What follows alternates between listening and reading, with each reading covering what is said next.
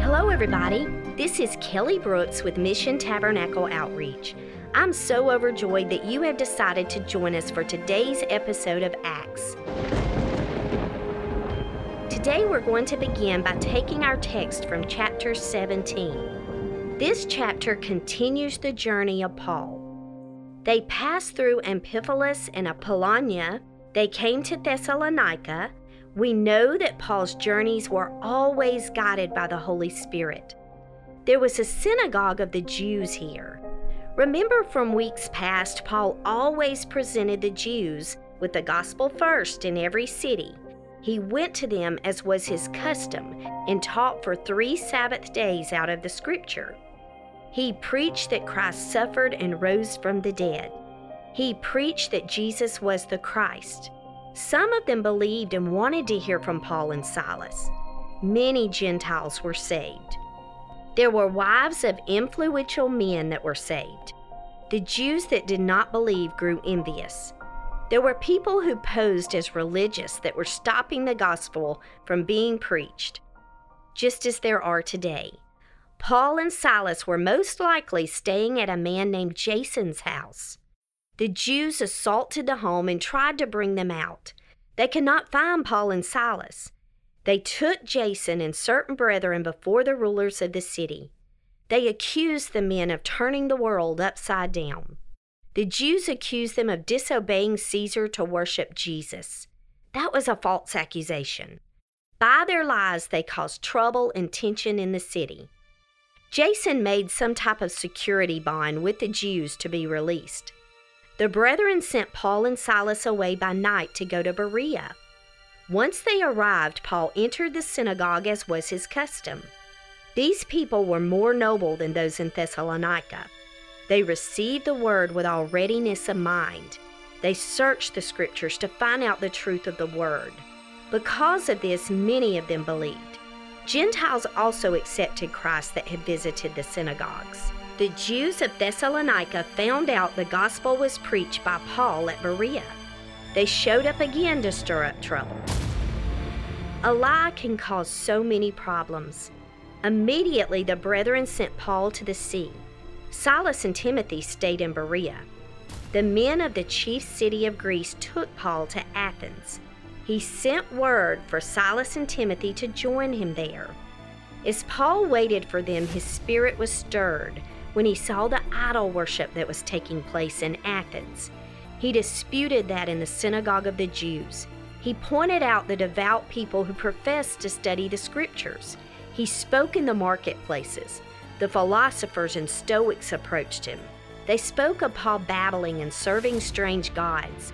They could not accept that he preached Christ in the resurrection. They took Paul to the Supreme Court of Athens. They asked what the doctrine he was preaching was. They wanted Paul to explain it to them. All they had ever heard was the teachings of the philosophers. Paul stood in the midst of Mars Hill and said, "You men of Athens, I perceive that in all things you are too superstitious." He had found an inscription on an altar that said to the unknown God. He told them they were ignorantly worshiping. He told them God was the one true Creator, the Lord of heaven and earth. He dwells in temples, not made with hands. He needs nothing. He gives life and breath to all things. All men have their origin in Adam. The Scripture says, He made one blood all nations of men for to dwell on the face of the earth, that they should seek the Lord, if happily they might feel after Him and find Him. He is not far from every one of us. In Him we live and move and have our being. We are God's offspring. God is not gold. He's not silver. He's not stone. He's not graven art created by man's hands. God commands all men everywhere to repent. He has appointed a day in which He will judge the world in righteousness by the man in whom He has ordained. He has given assurance to all men. God raised Jesus from the dead. This statement caused many to mock, just as it does today. Many heard the message but put off salvation. Paul departed. Some believed Paul and clung to him. Have you listened to the gospel preached? Have you heard the story of Jesus' death and resurrection? Have you procrastinated and put off salvation? Today is the day. Don't put it off any longer. We are never promised tomorrow. I'm going to pray the prayer of salvation. If you feel Christ speaking to your heart, please pray with me. He wants to be Lord of your life, but is the perfect gentleman. He will never force himself on anyone. Let's pray. Dear Jesus, we come to you today and I thank you for your holy presence. We glorify your name, God. I pray if there's one out there that doesn't know you, that today will be the day of salvation. Dear Jesus, we ask that you come into our heart. Forgive us for our sins.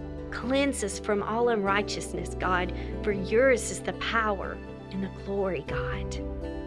We just thank you for everything you've done and pray that you will walk with us and guide us and ordain us and anoint us to make it to your holy city, God, and to take others with us through telling them about you.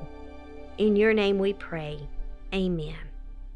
Thank you for joining us for this episode of Acts. Please help us continue to pray that God's going to lead us into the highways and byways so we can lead other people to Him. You may join us each week by visiting Mission Tabernacle Outreach at www.kingdomrock.org or by joining us at Apple, Spotify, Stitcher, Google, Amazon, or Pandora Podcast. Thank you, and we hope that you will join us next week.